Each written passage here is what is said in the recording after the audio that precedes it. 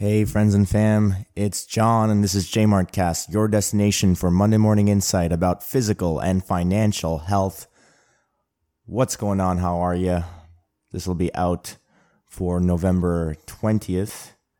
Been a while since I released the podcast out. The last one that was out was on Halloween. It came out October 31st. I recorded it the night before, so didn't really get to say happy Halloween though, so happy Halloween about 3 weeks late.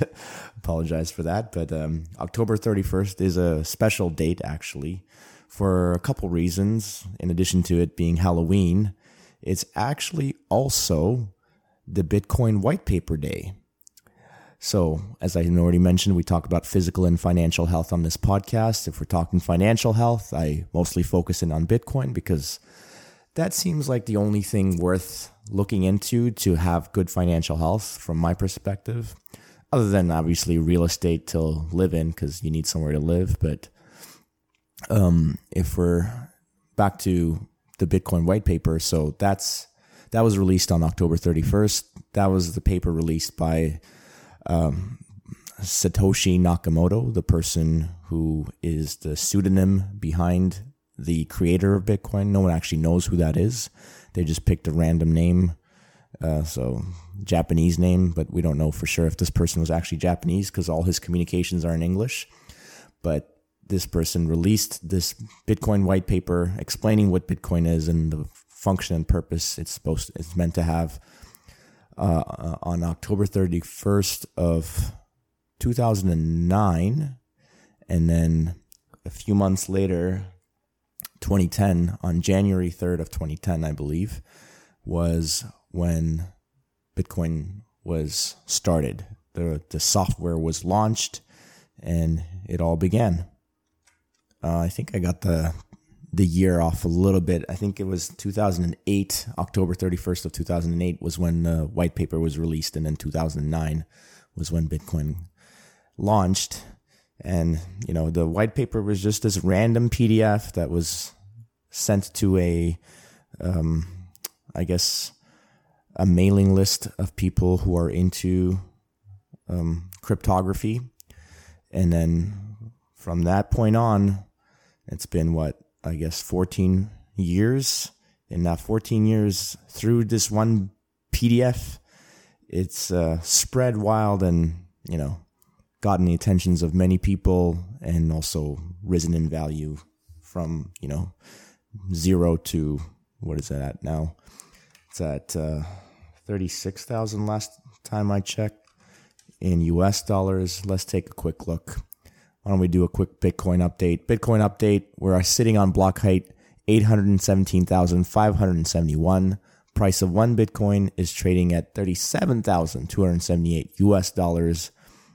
Which means that $1 will buy you 2,683 sats or satoshis. Sats are like the cents equivalent in Bitcoin world, right? If you have $1 that subdivides into 100 cents, then one Bitcoin can divide into 100 million sats. It's very divisible, so don't worry if you can't buy one whole Bitcoin. You don't need to right away. You can slowly work towards that if you ever get there. It might be hard because there's only 21 million. By the way, while I'm on the topic, I may as well mention that if you want to support the podcast, you can do so by listening on a podcasting 2.0 app such as Fountain, Breeze, or Podverse. These are special podcast apps that have a Bitcoin wallet as part of the app, which lets you send sats to the podcast that you're listening to, if they have it enabled, of course. You can do it two ways. One of them is to send sats per minute listened to the podcast, or you can do one lump sum with a message attached. That's called a boostergram. So obviously no pressure if you don't want to do that, but if you'd like to support the podcast, then this is the best way. In addition to, of course, the usual like and subscribe and share with a friend. And if you don't have any Bitcoin or sats, then don't worry. No problem. If you would like some, send me a message and I can send you a few sats to load up your Bitcoin podcast wallet with. and you can play around with it and see if you like it or not. Yes, send me a message at jmartfit@substack.com. You can email me there. You can also reach out on social media. I'm on Instagram, Twitter, at JMARTFit. I'm on Facebook too. Noster I'm on. You'll see all the links in the description. But yeah, so October 31st, Halloween. It's also Bitcoin Whitepaper Day. And the other reason why it's a special day is that it's also the Protestant Reformation Day. And so that day is actually important because that is the day that Martin Luther went to like the Holy Roman Empire, and they had some church there, and he nailed on the door of the church it's called 95 Theses, and it's just basically a document with a bunch of grievances basically that Martin Luther had about how the Catholic Church was running things and how, he disagreed with the ways that the church was going forward. It was too powerful basically. And this kind of started off the Protestant Reformation, and it was basically the start of separating church and state. Right at that point, the Holy Roman Empire was basically controlling everything, and so there was not much of a difference between, what the government was and what the church was, and that was just too much power concentrated all together. And this was the start of that separation of church and state, which I think people in general are happy with that development, as it made the lives of just regular people better moving forward, to not have an overbearing, overpowerful state that was also the church. And now the cool thing is that now both that Reformation Day and Bitcoin Whitepaper are on October 31st. And Reformation Day was the separation of church and state. Bitcoin Whitepaper Day is the launch or the start of the separation of money and state. This can't be understated how important it is, because this is just the world we live in now, where money is controlled by the state, and the supply of money is constantly inflated further and further, to the point that whatever savings you have is constantly shrinking compared to the amount of money that's out there, meaning that you're just slowly getting poorer, even though you're not really doing anything to deserve that. Yeah, you're just being stolen from without any control, right? And this is the reason why Bitcoiners advocate for the separation of money and state through opting out of the current financial system and opting in to using Bitcoin instead. All right, so there you go. Happy Halloween, happy Whitepaper Day, and happy Reformation Day. Hopefully we go on to separate money and state in the next decade or so. We'll see. Fingers crossed. So let's talk a little bit of health before I go back to, or physical health before I go back to financial health. So it's obviously fall season, going to be winter season soon. This is when colds and everything starts, right? Getting respiratory illnesses. So I've gotten already 3 respiratory illnesses starting from September, right as my son started going to kindergarten. He's gotten me 3 times, once per month, one in September, one in October, and now again in November. But I've smartened up and I've dealt with this 3rd one now, where I'm feeling much better. So the first time I got sick in September, I was not really paying attention to it very, very well. And basically I got sick, and, the first day you feel sick, but it's not that sick. So you don't really necessarily notice it unless you're really paying attention, right? So I think basically 1 or 2 days passed before I realized that I was sick. And normally what I do is I use these zinc lozenges to help get rid of the cold. I'll explain a little bit later, but you have to basically get on using the zinc lozenges as soon as possible, right from the first day where you feel sick. Otherwise, it's just not going to work. But what happened that first time in September, I didn't notice till it was late, so I didn't use the zinc lozenges at all. And then I got pretty sick, actually. Luckily, I recovered from that eventually. But the funny thing is, only like a week after I recovered, I got another respiratory illness. This time, I was prepared, almost though, because I did notice it right away. And right from the first day, I started taking my zinc lozenges. Unfortunately, I didn't realize I didn't have enough. And after the first day, I ran out. Second day, I woke up feeling a little bit better, but still not really 100%. I went online, ordered more zinc lozenges. Unfortunately, they didn't come till like 2 or 3 days later. And by that time, the illness had progressed and again, screwed up. Went through about 2 to 3 weeks until I fully cleared all the symptoms. And then now November comes around. This time, I'm very well prepared. I'm staying on top of it, like noticing if I'm sick or not. And I have my zinc lozenges. Like I bought a bunch of them, so I have enough. So it was 3 days ago, I woke up with a sore throat. Right off the bat, I had like 4 or 5 zinc lozenges that I took that first day.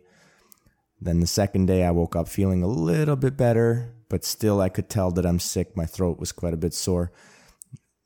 Did a bunch of zinc lozenges that day, I think 3 or 4. And then the next morning, I woke up, completely felt fine, no sore throat, no nothing. Still took a few, I think only 2 zinc lozenges that day. And then today I woke up feeling completely normal as well. Just took 1 zinc lozenge to be sure, but I think I'm over it. So why zinc lozenges is the obvious next question. And why is it that it doesn't work if you take it late or if you take it early, but then you skip a few days? What's going on there? So what does zinc do? Well, it's a mineral, and it does a bunch of things. Like it'll be like a cofactor that binds to proteins and helps them work and stuff, but it can also inhibit certain proteins that it binds to. So it actually can bind to something called an RNA polymerase. So RNA polymerase is what a lot of respiratory viruses use to replicate their RNA so that they can make a bunch of copies of themselves after they've infected you to, infect you further, to get you sick enough so then you can start like coughing and sneezing and whatnot and releasing more copies of it to infect other people.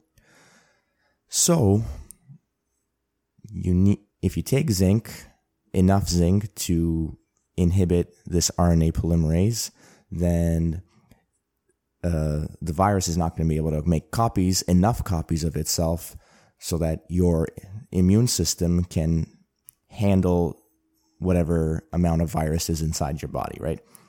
Once it replicates and makes so much of it that, it'll overwhelm your immune system so that you can't like get rid of it in just 2 to 3 days like I did this time.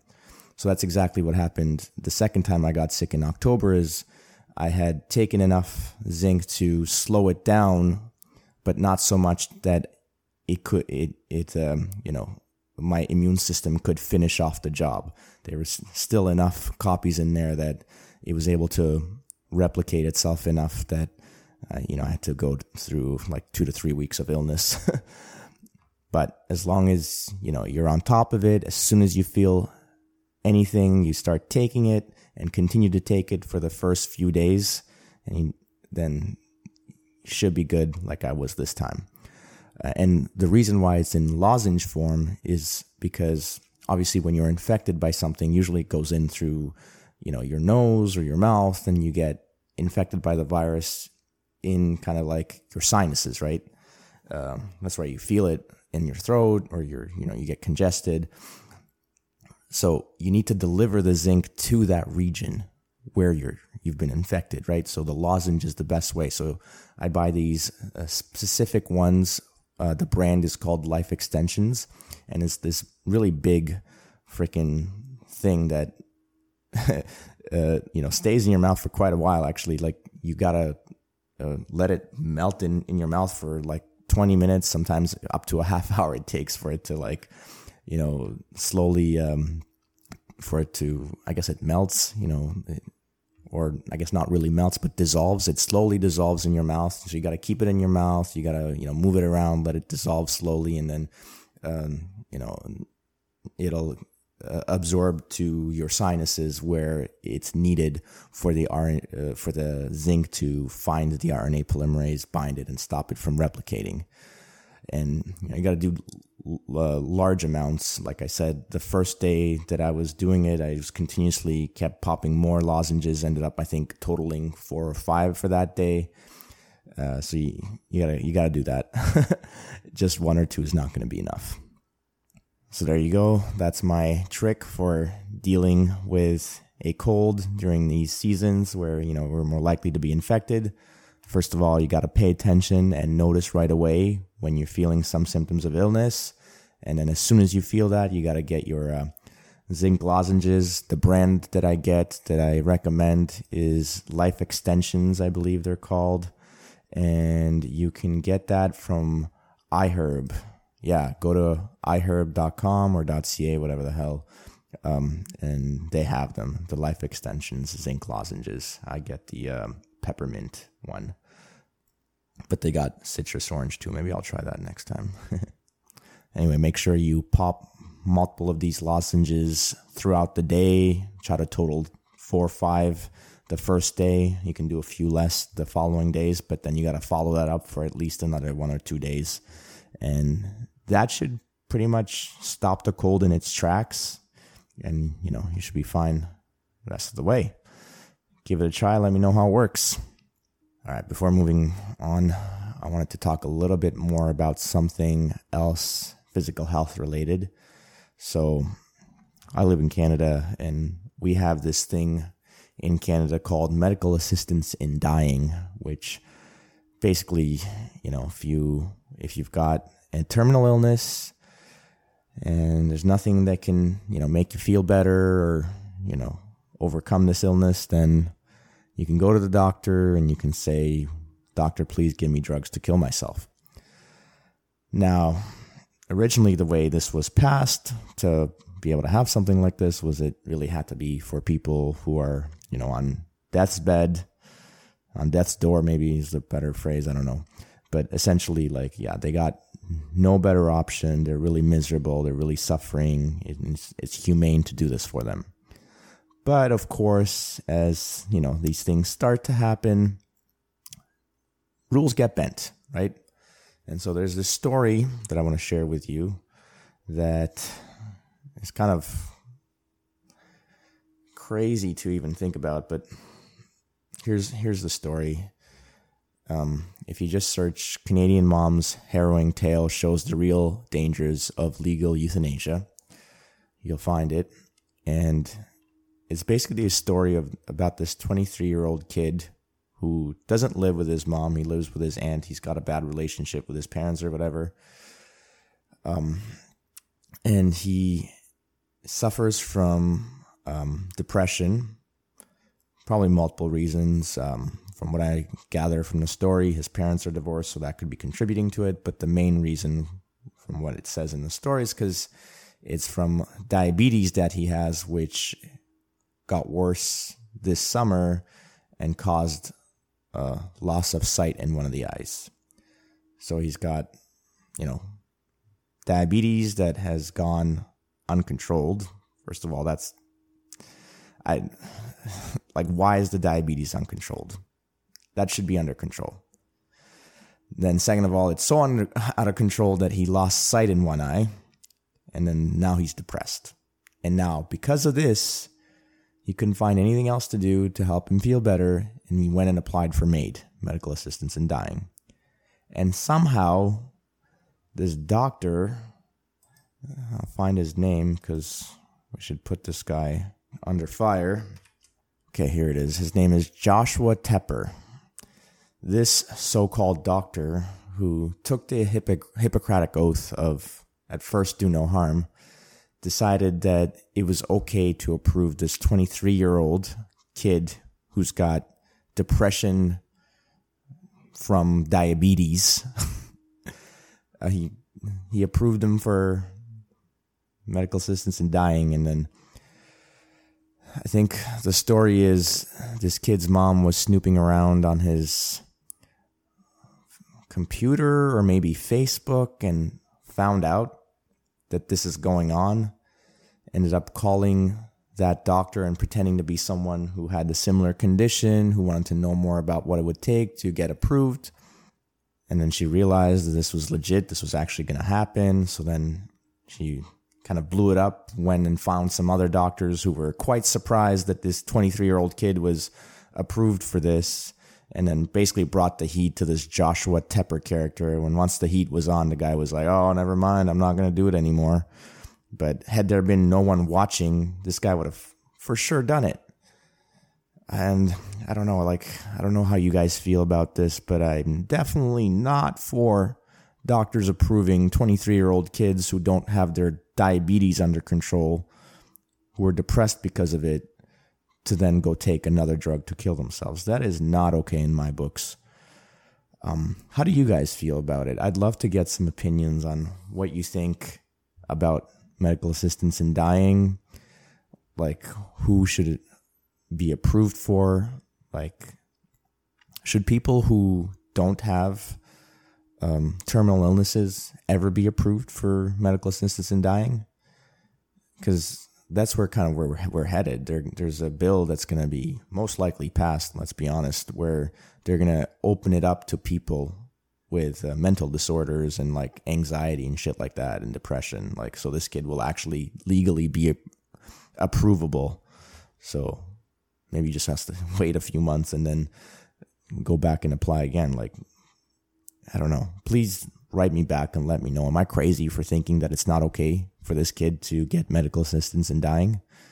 Let me know what your thoughts are about this. I'd like to, if anyone has any like well thought out opinions, if you'd like to send me an email, jmartfit@substack.com, and let me know. And if I find it a good point of view and articulate, and I'd love to share it on the podcast.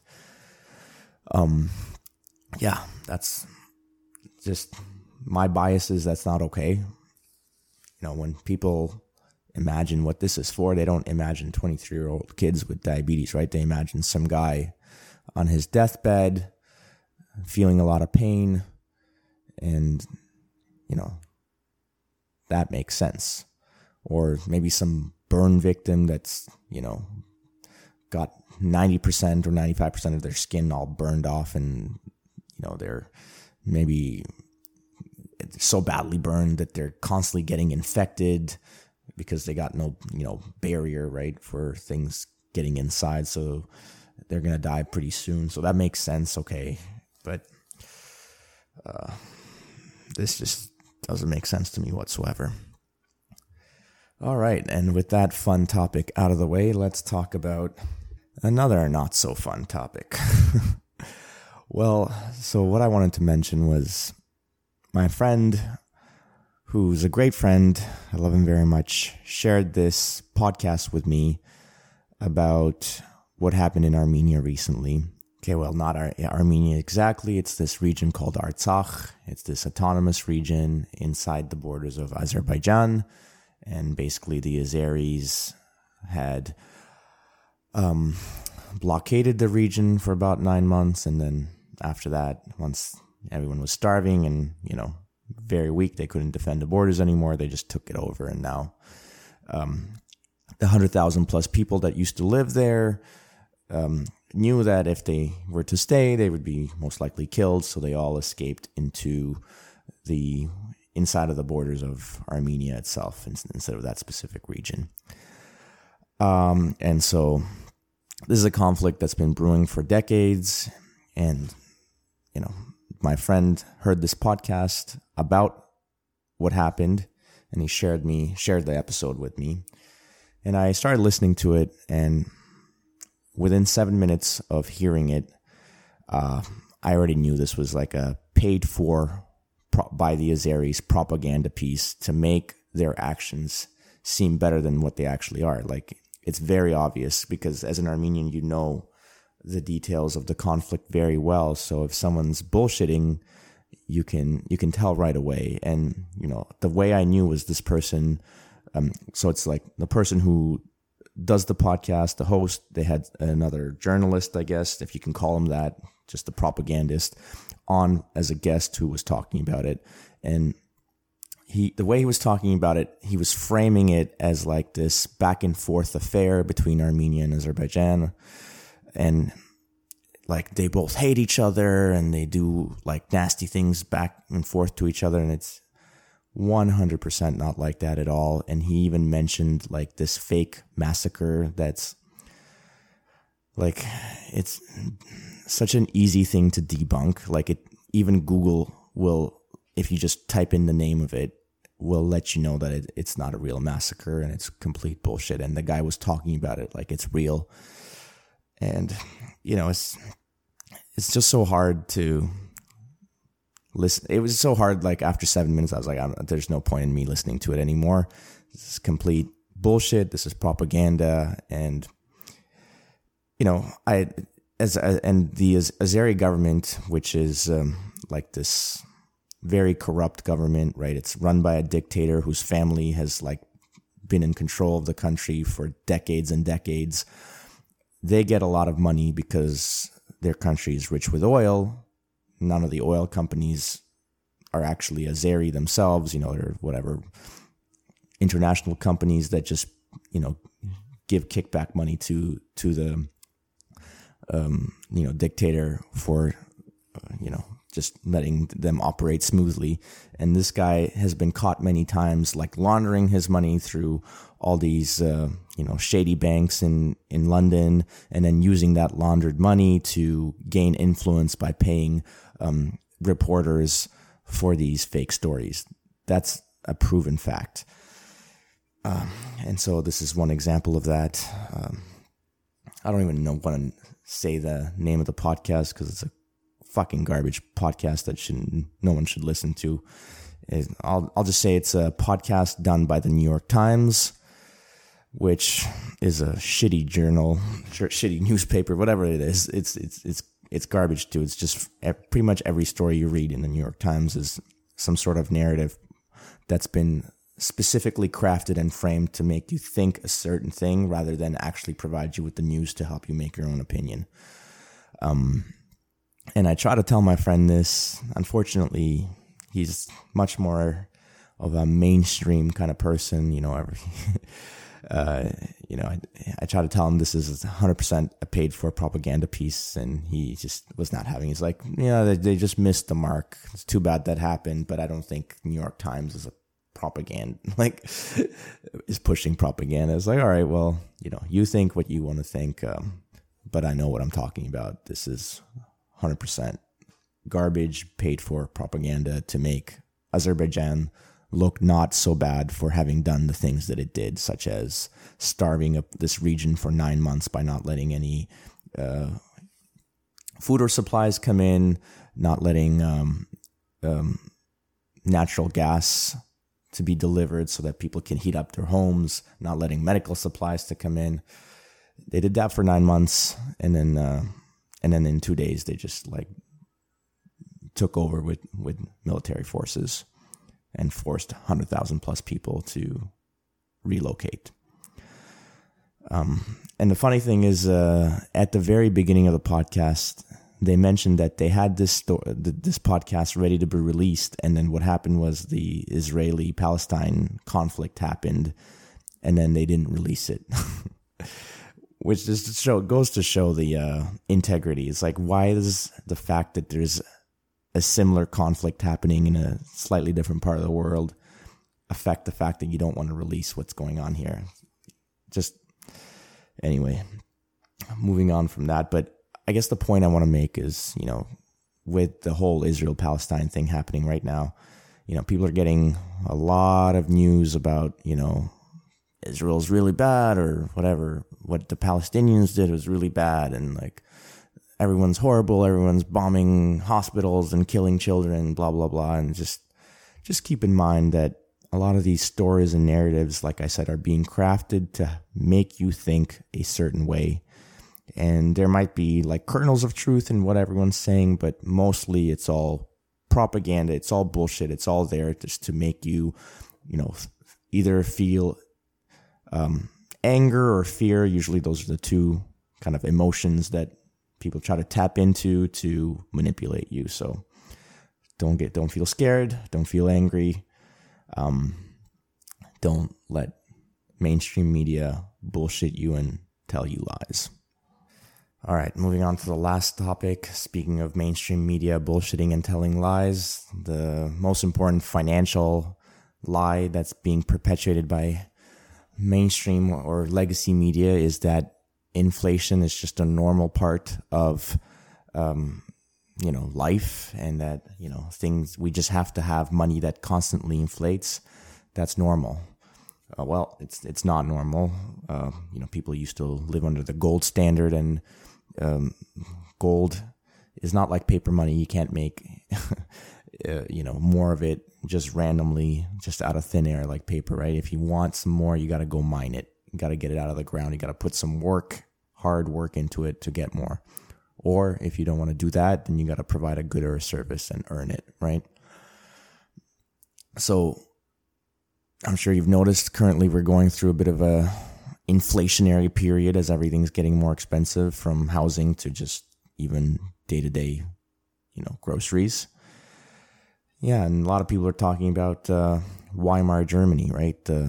That's the German state that was formed after the end of World War I, that had to pay all its debts, to the winning countries, and it couldn't do so. So it ended up just printing an insane amount of its money to pay it back. And of course, that led to hyperinflation, and, which led to the country really suffering to the point that they end up, getting Hitler in power, and then, the rest, World War II. So here's a little story that I read that's related to that. I read it on Twitter. I thought it was pretty interesting, so I wanted to share it on the podcast. This is from an account by the name of Tour Demeester, Tuurdemeester. Good account to follow if you want to know stuff about Bitcoin. Here's the story. Tour writes, 100 years ago today, Weimar Germany abolished the paper mark, marking the end of Germany's hyperinflation. In that same year, Joseph Wilde, a master goldsmith from Nuremberg, started minting his own coins to advocate for a return to a gold standard with private gold coins. His coins were popular among the public, but the German government hated this form of private competition with its own money, which it used to levy a continuous inflation tax. Gold broker Kuhnken notes, his coins were a matter of conviction. He didn't make any money off them. On the contrary, coin dealer Carl Friedrich Gerbert had to provide financial aid to Joseph Wilde time and again, mostly by buying his gold coins off him whenever he was in financial distress. Sometime in the year of 1928, Joseph Wilde must have started to copy old gold coins from the German Empire. Based on this, in 1929, the goldsmith from Nuremberg was convicted for forgery and sentenced to several years in prison, even though his own coins actually had much more value than all the money given out by the German government. Nonetheless, at age 57, he had to go to prison, and he would never leave there. Joseph Wilde, who had produced money of more stable value than the German state, passed away on March 31st, 1932. So yeah, that's the bit I wanted to read. This post also has a bunch of pictures from the time, and it's just wild to see the stacks and stacks of paper money. There's also another picture of some guy who's got a shop, it looks like. Maybe he's working on shoes or whatnot. He's got a sign in German. The translation says sale and repairs in exchange for food. Like, people knew, I don't want money. That money's garbage. It's just toilet paper. I don't need that. Give me food and I'll do stuff for you, because I know food I can eat. So yeah, there you go. This guy living in this terrible situation thought he'd come up with a solution, but, he copied old German coins and had to go to jail for that. But lucky for us, we don't have to go through that same problem because we have Bitcoin, which is censorship resistant, scarce, independently verifiable money, and it has no centralized issuer. And that's the key thing. That's why, Satoshi Nakamoto, he's not really the issuer, but he did come up with the idea of it. But he was, smart enough to keep himself anonymous or pseudonymous so that no one can actually find him. And all that means is that Bitcoin cannot be shut down by the government as easy as this guy was shut down for copying some coins. Yep, and as more and more people adopt Bitcoin, it'll go a long way in curbing and stopping this unsustainable government spending, both here in Canada and across the globe. And it'll help regular people, working families protect their savings from the currency debasement that will ultimately always lead to like this hyperinflationary stage that Weimar Germany had to go through. Okay, with that said, I think we've come to the end of the podcast. Thank you so much for joining me again this week. I appreciate you all. Please leave a comment or send me a message at jmartfit@substack.com. You can also reach me through social media. I'm on Nostr. All the links are in the description. Love you all. Have a good week. Stay active and be grateful. JMART out.